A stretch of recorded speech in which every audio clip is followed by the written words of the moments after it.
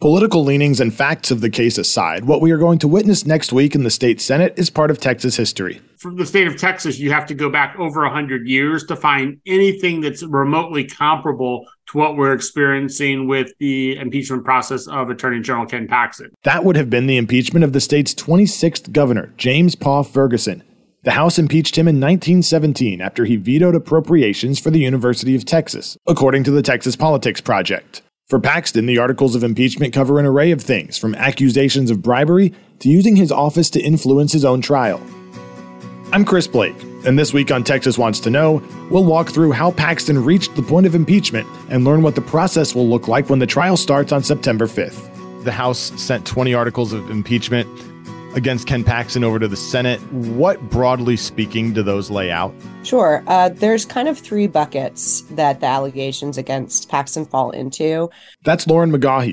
She's an Austin-based investigative reporter for the Dallas Morning News and has covered Paxton as closely as anyone. Most of the articles of impeachment touch on his relationship with this Austin real estate developer, Nate Paul, and he's accused of being bribed by Paul. The allegations are that Paul paid for a kitchen remodel in Paxton's Austin home and also got a job for a woman that Paxton was having an alleged affair with.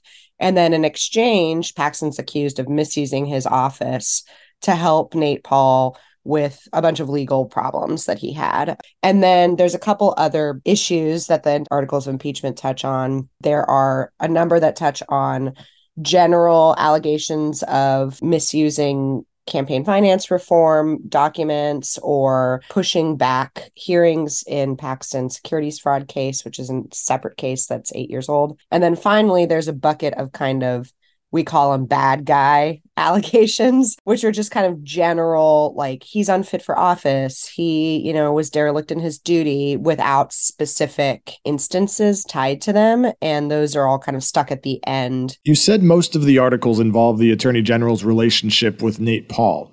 Who is he? We don't know a ton about Nate Paul's connections to Paxton.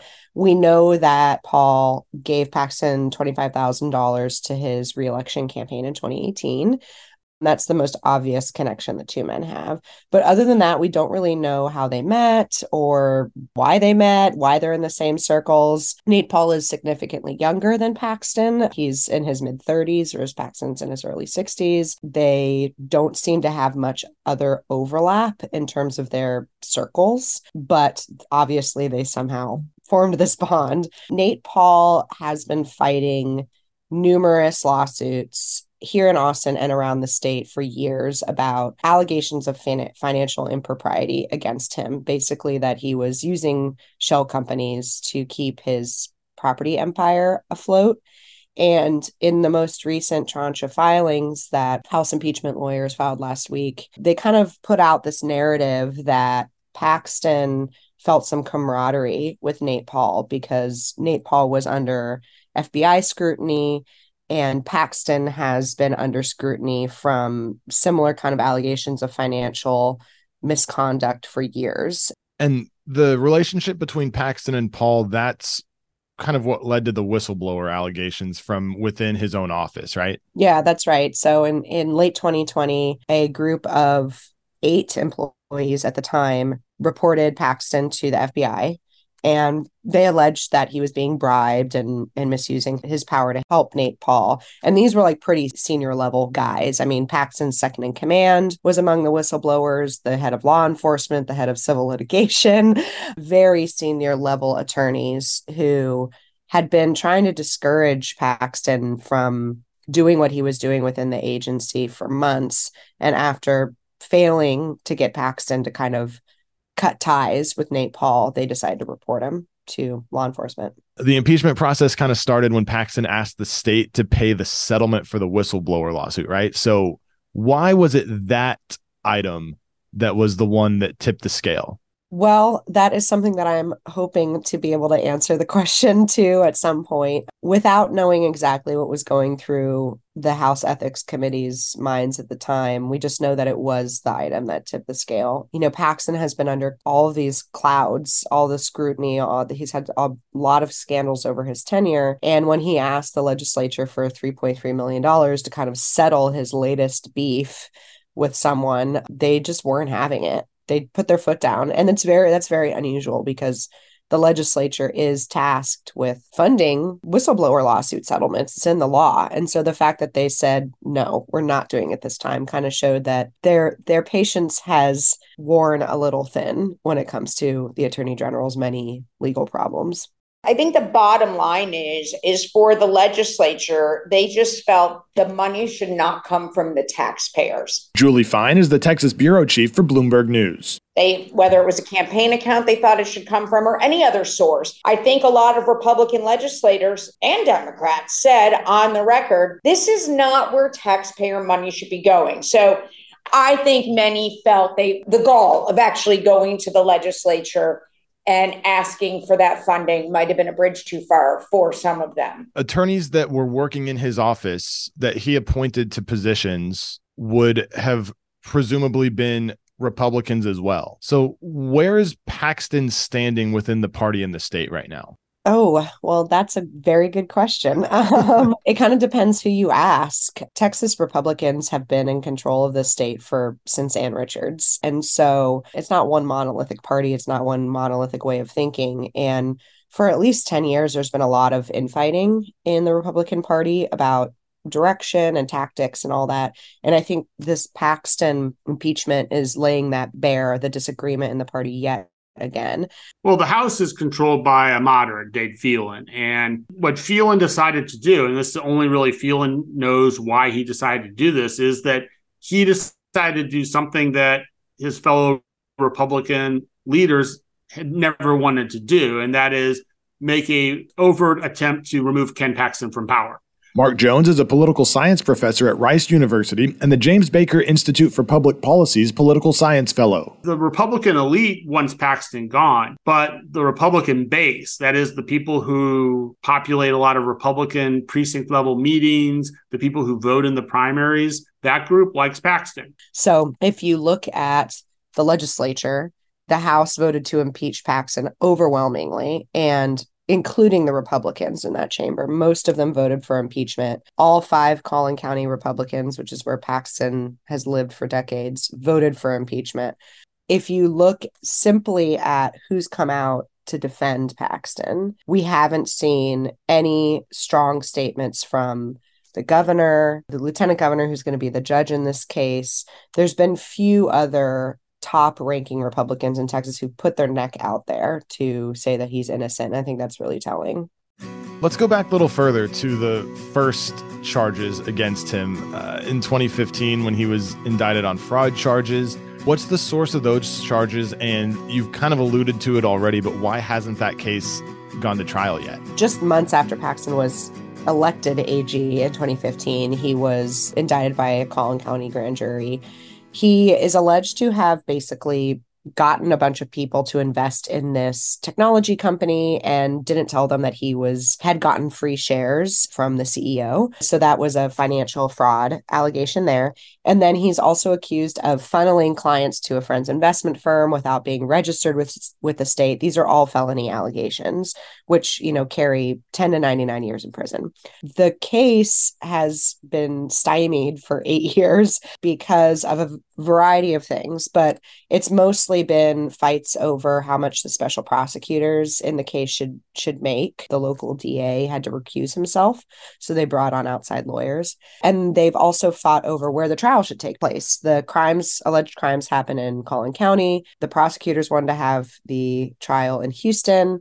And ultimately, the prosecutors have won out. Now the case is firmly in the Houston court system. It has restarted.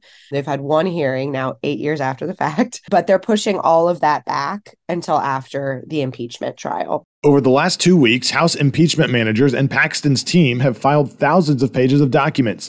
The documents filed by impeachment managers in particular sparked a slew of headlines. From the House impeachment lawyers' side, they filed almost 4,000 pages of evidence at the end of last week. And some of the more salacious details have to do with Paxton's alleged affair and the fact that he is alleged to have had a a fake Uber account that kind of ferried him to and from this woman and to and from Nate Paul's home.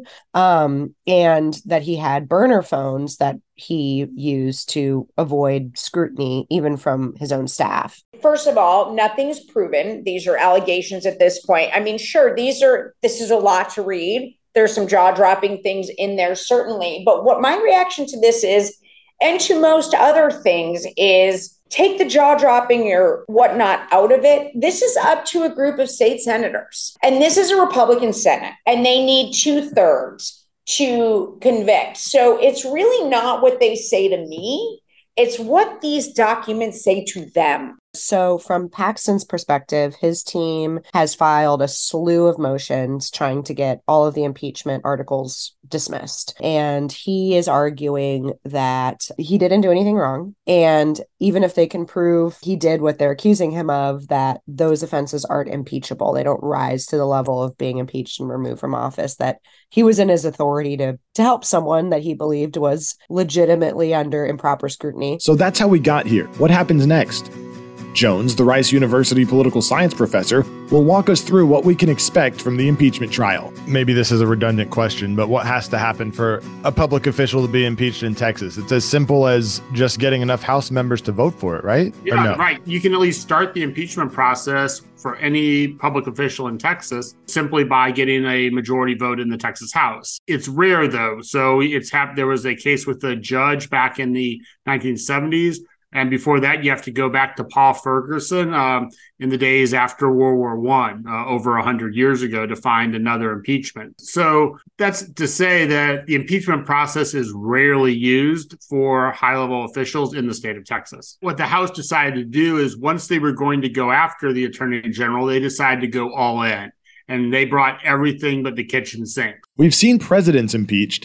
Bill Clinton in 1998, Donald Trump twice in his first term, but not an impeachment in Texas. Jones says one of the biggest challenges might simply be the 106 years that have passed since Ferguson was impeached in 1917. There's no precedent. And so the rules are more open and more amenable to being crafted and designed in the way that Lieutenant Governor Dan Patrick can say Republicans want. There are fewer constraints on what they do because there are no precedents of how you run an impeachment in Texas. When you have to go back over 100 years for your sole example, that suggests that there really is little precedent, and therefore the Lieutenant Governor, Dan Patrick, has been empowered along with the senators to effectively design this impeachment process as they see fit. They aren't really being constrained except for, at the very high level. So when we get started on September 5th, what will we see maybe on that first day and in the first couple of days?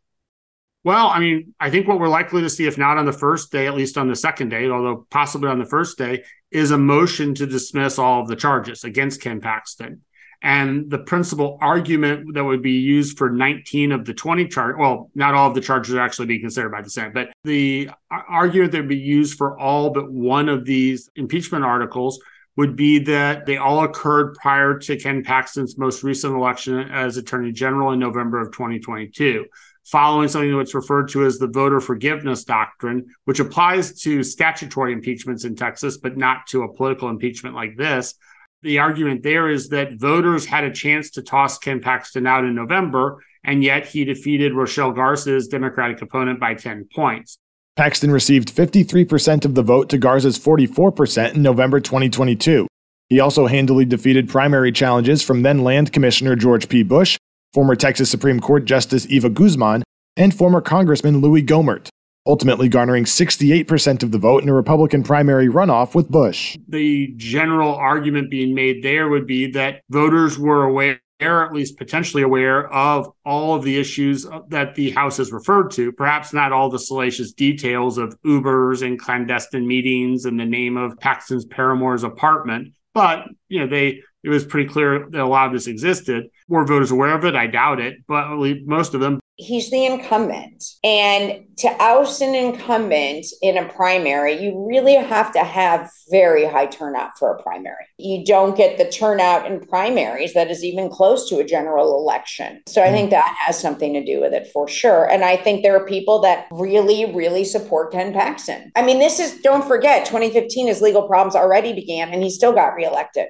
If Republicans want to acquit Ken Paxton, if that's their overall goal, the best way to do it and the least painful way to do it is to dismiss the charges outright based on the argument that all of the alleged activity occurred prior to his most recent election. The alternative would be to let the trial proceed, which would mean every charge would be laid out in detail before the Senate. So, of those two scenarios, Paxton being acquitted or the Senate allowing the impeachment process to proceed, which one do you think is more likely? It's tough to tell. I mean, because really what we're talking about here is a political calculation being made by one lieutenant governor, Dan Patrick, and 19 Republican senators.